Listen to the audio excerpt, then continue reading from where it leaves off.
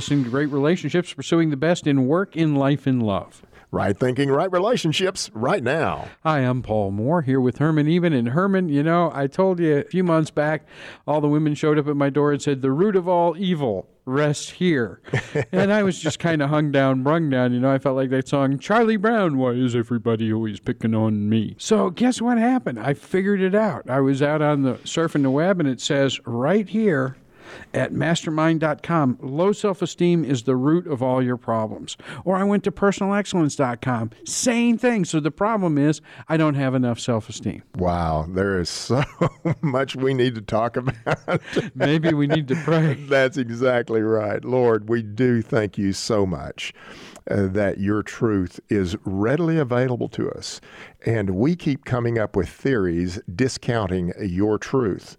Lord, I pray that we'll look at what you're asking us to consider and pay attention to that and do it in your precious name. Amen. Amen. So there it is. Just like, you know, Little League Baseball, if everybody gets a trophy for all, we'll all be better athletes because I feel better about myself. Well, there is so much. In fact, I really want to plug a book. It's a singular book. I highly recommend this book. I've had it for quite some time, and I just picked it up again and have missed one of the best chapters in the book when I stopped reading it.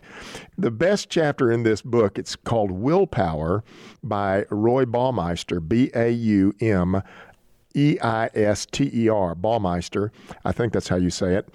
And in this book, Willpower, he's got lots of good information, but chapter 9 speaks to this issue directly. And one of the things that he says in there that I believe very, very clearly is that most people have a tendency to think that self-esteem is the antidote to people that aren't successful. It's the antidote to making people be successful. It's for the public good. If everybody had high self-esteem, things would work better. That's the theory. In fact, I could summarize the theory in the way that I like to say it, is the theory basically is saying we could create more productivity and we could create higher quality people if they just thought well of themselves. A lot of money has been spent that way. Oh, man, a lot of money has been spent that way.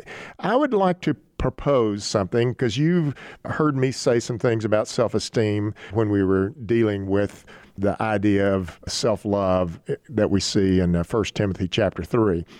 And I would like to propose something that I'm a bigger believer in, that this secular research in this book has borne out in a very strong way. Something that's a lot more important than self-esteem is self-control, or self-governance is the way we like to talk about it.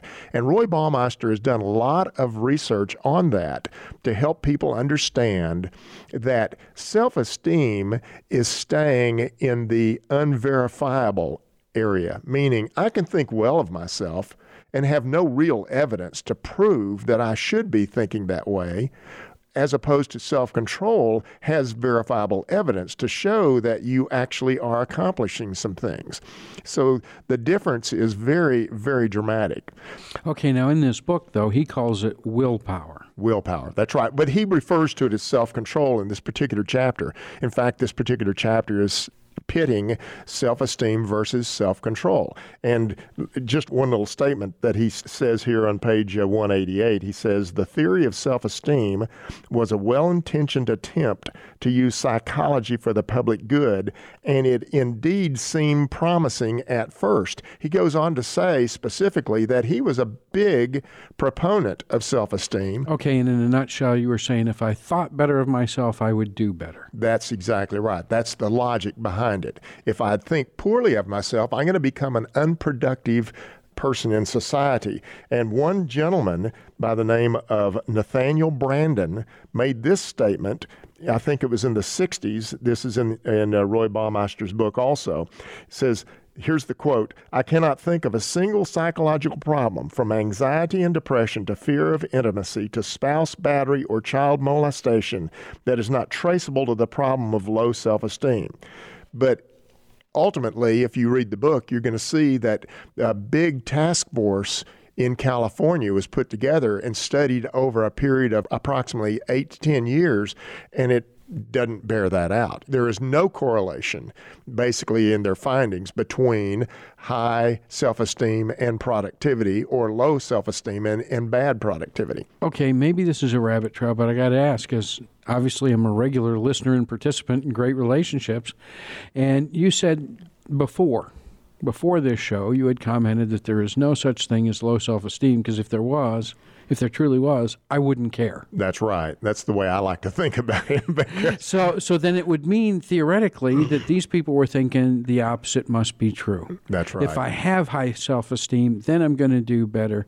And for that reason, all these investments in schools and sports teams, et cetera, were made, but the performance isn't bearing that out. It's not bearing that out. In fact, some people can still argue for it, saying that some of the research, kids that had high self-esteem actually made better grades. But there's another study, or the additional details and data related to that study shows that as they made better grades, they actually thought better of themselves. So it was the self-control to make the better grades that actually increased their ability to think well of themselves. And that's one of the things that is always difficult for people to grab a hold of. How is it that I can have a belief in my abilities? I need to believe in my abilities in order to do good work. That's how a lot of people think. I would say it's better to think about it from the viewpoint of just a can-do attitude. Am I willing to go try it and be a learner, or am I going to stay in the area of just being a performer, meaning I'm too scared to go try it, and therefore I'm not going to risk anything, and I'll never know whether I could do it or not. The big issue between confidence and self-esteem, I only can get confidence in doing something if I actually go do it. I can't get confidence in it by just thinking that I'm doing it well. Well, you raise a good point, because we were talking with our director before the show, and he's a sports coach, and he's got boys and stuff, and he's been an athlete all his life. And he said, well, Herman, I've always been told that if I'm going to play well, I need to think well of myself. There is, again, the issue related to, am I willing to go try it? Am I willing to believe that there is a chance that I could do it? That's the first step. But having confidence in my abilities because it's been proven out, I've practiced, that's not self-esteem. Yeah, it's not. It's not, but that's the way a lot of people want to think about it. The issue is, am I willing to go try it first? That's how most people think. I've got to have great self-esteem. I got to think well of myself before I go try it. No, you just need to choose to go do it. That's a big difference between this idea. Again, there is so much evidence from what Roy Baumeister has done, and even more important evidence from God's Word to show that we are not to focus our attention on ourselves. We are to focus our attention on serving others. And that's the reason why the biggest reason I'm against self-esteem is because it creates a mindset that is and it's totally against what God's Word is saying. God's Word is saying, have a focus on serving others, just like Jesus Christ. All you need to do is go to Philippians chapter 2 and see that it's saying, yes, I understand that you think well of yourself, but don't think well of yourself, put others as a higher priority than you, like Jesus Christ did. So it's very easy for me to take some information from Roy Baumeister and see how valuable it is to say self-esteem is not working. But we can talk about that a little bit more. But I'm going to say, please pay attention to God's Word before you pay attention to the willpower concept. Absolutely. Thank you for that. And we'll mention it again after the break. Again, you're listening to Great Relationships, our website, gr8relationships.com. We'll be back right after this.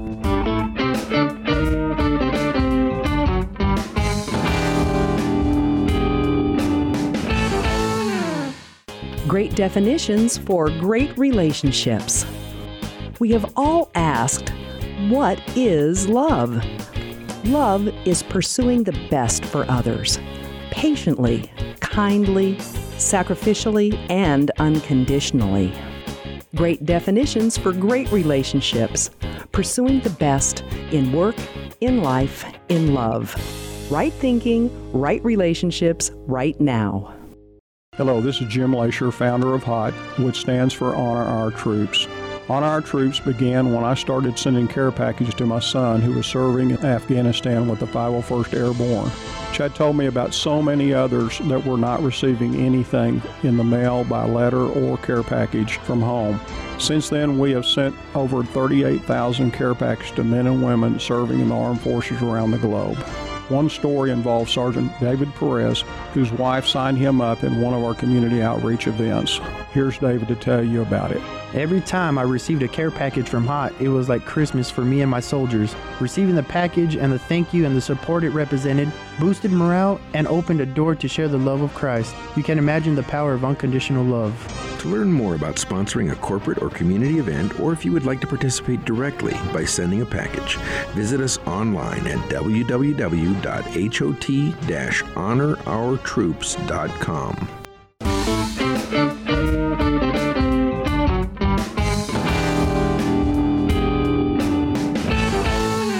Listening to Great Relationships, just so you can protect the innocent and condemn the guilty. That's gr8relationships.com. Great Relationships. You can find a tab, the radio tab, listen to the MP3 file, share it, or even worse, you can find the study guide and the videos to find out that we really mean what we say. Mm-hmm. Herman, before the break, you were talking about the book Willpower by Roy Baumeister. But in there, when he's talking about willpower, it sounds more like self-control, or as I would liken in the Christian maturity that we promote, self-governance. Right, it is. And he is talking and using that term, self-control, throughout the entire book. All you need to do is Google his name and you'll see that he is considered one of the premier researchers on self-control.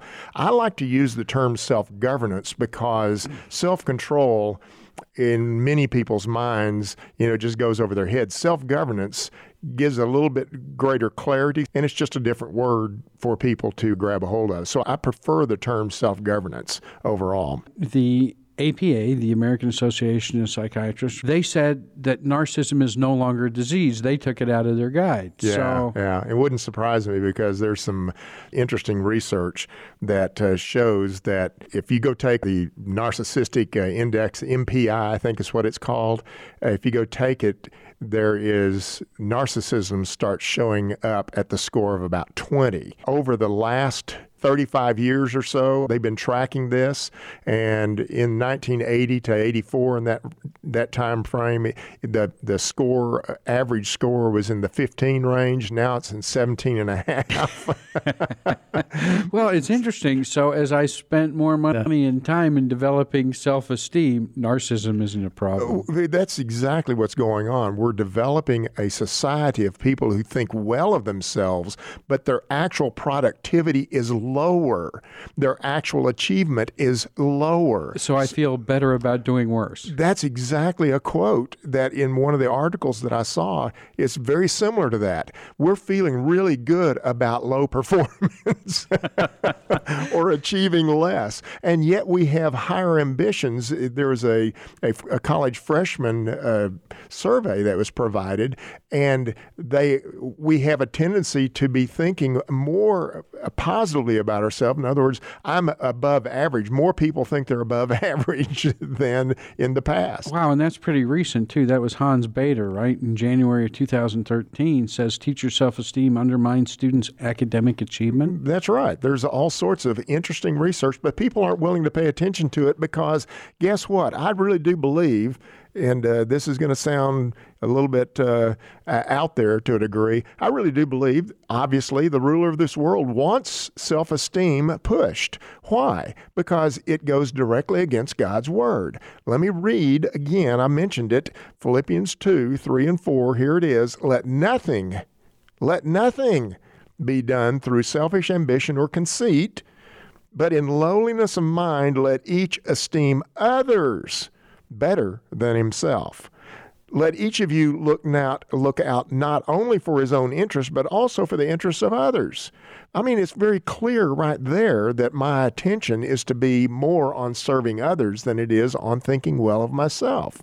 I mean, it's very clear. And if I end up having self-esteem, I'm going to end up being self-absorbed, and that is the negative side of looking at me. I need to look at me on the positive side, which is self-governance or self-control. And that is some of the great research that we've seen here come out from Roy Baumeister. I'm just really glad to have found his material because it's been such a benefit to be reading secular research proving that God's Word, again, means right. what it says. It means what it says. It's exactly right. So instead of spending more time talking about self-esteem, let's talk about self-control. Let's talk about self-governance. Let's talk about the benefits Okay, that well, are I going to wanted to happen go there. back there. So, we did this whole thing, a trophy for all, right? Right. And you said, no, am I willing to try it? And I'm thinking, well, if I'm going to be a great athlete, it seems to go in line with what you've told me before about primary and secondary choices. Mm-hmm. Well, it certainly is going to have that flavor to it, but the issue is more important in my mind. The issue is, am I willing to just step out and go try it? Am I willing to see if I can pull it off? Even if I don't pull it off the first time, am I willing to get myself back up and try it again? Because you're never going to end up developing confidence if you just think well of yourself or you just think that you can do it. And here's something that I love that Roy Baumeister also said. The video game industry has not fallen prey to self-esteem. Okay, why is that? Now think that's of, curious. It's very curious. I loved what he said here. He said, when you go play a video game, they don't sit there and go, you really are a cool person and you're so awesome that you're going to be able to do this well. No, they make you start out at the lowest level. You're a newbie. You don't know how to do any of this. And they give you all sorts of opportunities to go in there and experiment to see if you actually can do it. And they reinforce the times that you do it and encourage you to take the next step and go try to get some more feedback. I mean, it's very interesting the way that video games totally deny this whole idea of, well, I think I can do it. Just because you think you can do it doesn't mean that you actually can do it. You're going to have to go in there and try to see. So we need that little Pac-Man sound effect, the right? There's no lack of self-esteem there. That's It's right. just reality. It's reality. That's exactly right. Those video games aren't going, but you're still so good. Here's a trophy for failing. They don't do that. They show you, you failed somehow. You're dead. That's exactly right. So let's move back to talking about self-control so that we can be focused on seeing what the real issue is here. Self-governance is best described in this way: passing up immediate gratification for future benefits. So you want me to be strong in the face of temptation? Absolutely. You do need to do that, but we're going to show you the reason why that doesn't work the best. That is what we're hoping for, that when temptation shows up, that the Holy Spirit through you is going to help you stop that. But on just a secular level, we can talk about it a little bit differently. The big idea, though, behind this is to simply say, here's a temptation. I'm not going to go there because I have future benefits that I'm thinking about. I'm not going to take this one route at this point in time. So there's a bar on that street. I'm going to take a different route. That's right. In fact, thank you for bringing that up. I love this allegory. Let me read this to you. It's so good in this book because it really gives you an understanding of what's going on in this putting things off. Baumeister's book. Baumeister's book, that's right. It's on page 183, and it's talking about Eric Clapton's relapse into drugs. So let me just read directly out of the book, if you don't mind. When Eric Clapton relapsed on that summer evening, when he drove by the pub and couldn't resist stopping in for a drink, he was undone by what's called hyperbolic discounting. We'll talk a little bit about that in a minute. The most precise way to explain that concept is with graphs and hyperbolas.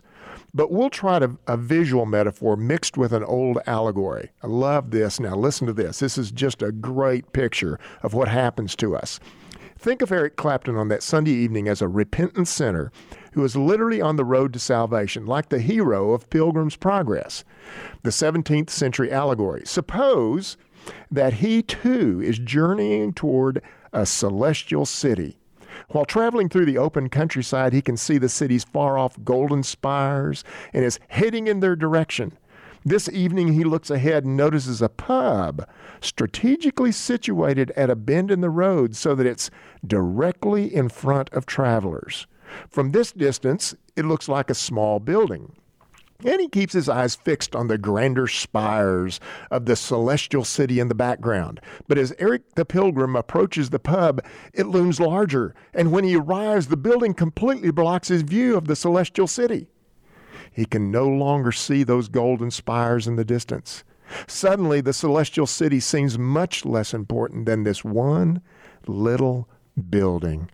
And thus, verily, our pilgrim's progress ends with him passed out on the pub's floor. Isn't that a great, great allegory?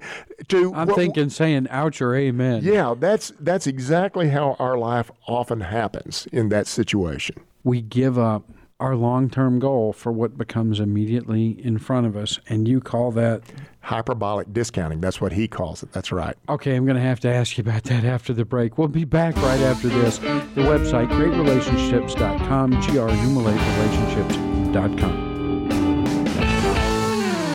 Great quotes for great relationships. You are not responsible for your family tree, but you are responsible for your limb and the acorns that fall from it. Dr. Marlon Howell. Great relationships, pursuing the best in work, in life, in love. Right thinking, right relationships, right now. Relationships can be great, and not just marriages or romantic relationships, all relationships. The Bible offers the same solution to what is essentially the same problem. What is the problem and what is the solution? Study along with us to find out. Great Relationships is a video course offering biblically based insight on relationships. In each video, watch Herman tame tough issues by discussing them in a casual online learning environment. Each of Great Relationships' 12 chapters are subdivided into quick segments you can squeeze into a coffee break. So if you've had time to listen to this promotion, you have the time to sign up and start today. Visit our website at greatrelationships.com. That's GR8relationships.com to sign up for our free newsletter. Pursuing the best in work, in life, in love. Right thinking, right relationships, right now.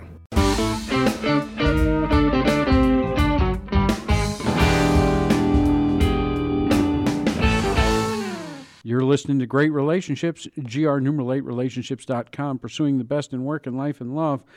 Listen, before the break, we had hyperbolic disconnect. Discounting. God bless you. The easier way to say that is when the temptation gets closer to us, the closer it gets to us, the greater chance you're going to succumb. We need to start thinking about some ways that we can move ourselves to more self-governance or more self-control. We need to be thinking about some Well, I'm things along thinking that this line. pub has pretty much filled the windscreen and temptation's taken over. That's exactly what happens to us. So there's a variety of ways that he mentions in the book, and obviously, let me throw this out very, very clearly.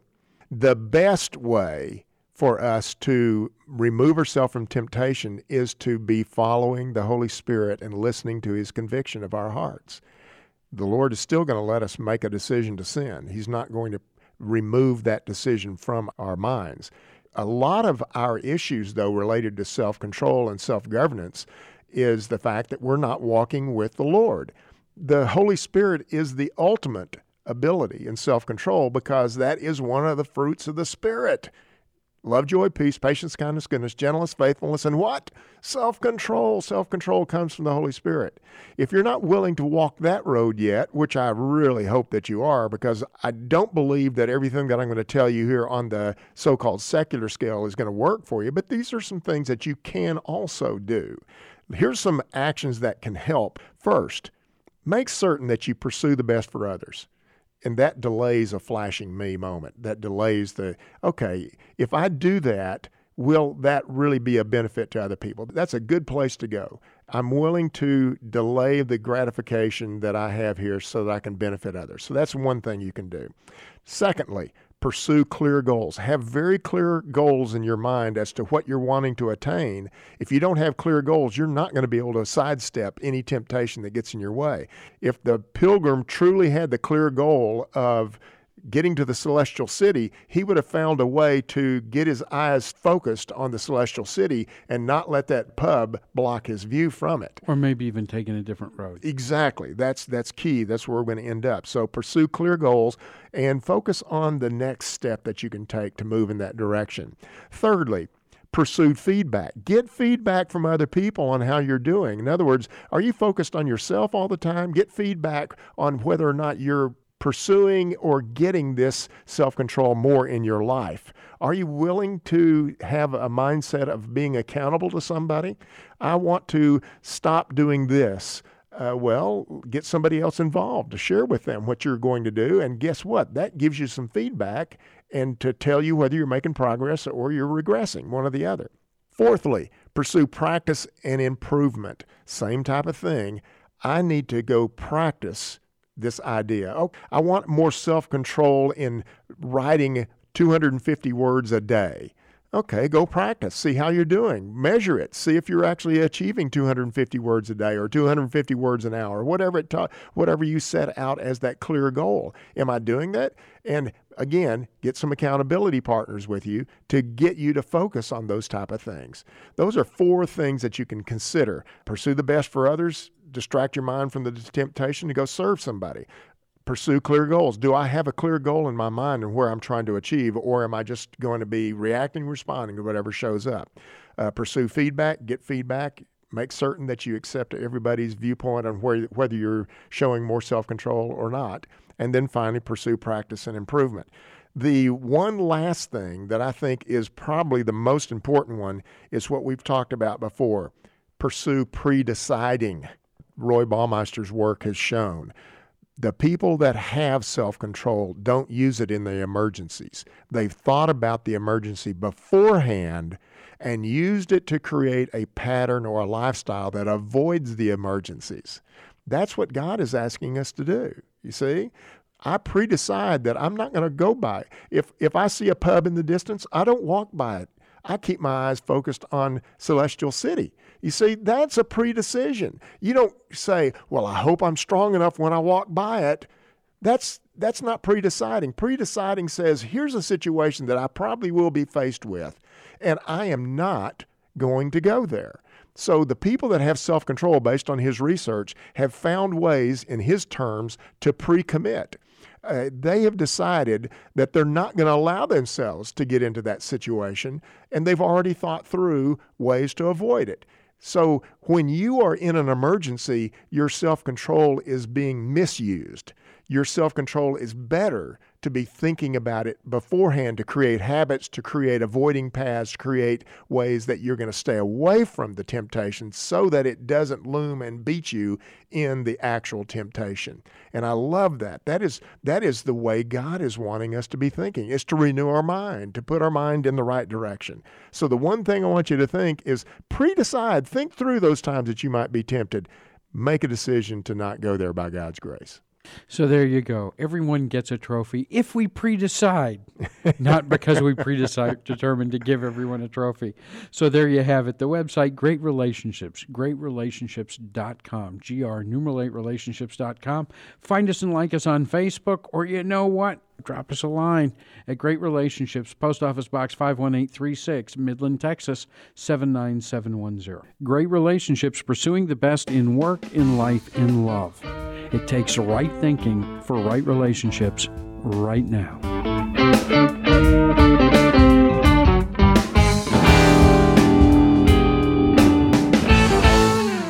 How is your day going, Barbara? I can't even begin to tell you how terrific my life is right now. What a coincidence. My life is just overflowing with blessings, too. Why, just yesterday, I found a $100 bill on the ground. That's great. I saved a cat that was stuck in a tree, and the owner was so thankful that she gave me a gift card to my favorite restaurant, Luigi's. Wow, I was in Luigi's just the other day and saved a man that was choking with the Heimlich maneuver. He was so overjoyed that he gave me tickets to that new play that's been sold out for weeks. That's amazing. I've been wanting to see that play myself. Really? I asked my husband and he didn't want to go. Will you go with me? That would be great. Have you ever had days like this? Neither have we. That's why we recommend Great Relationships. Join Herman as he offers you the opportunity to pursue the best for others, kindly, patiently, sacrificially, and unconditionally. Right thinking, right relationships, right now.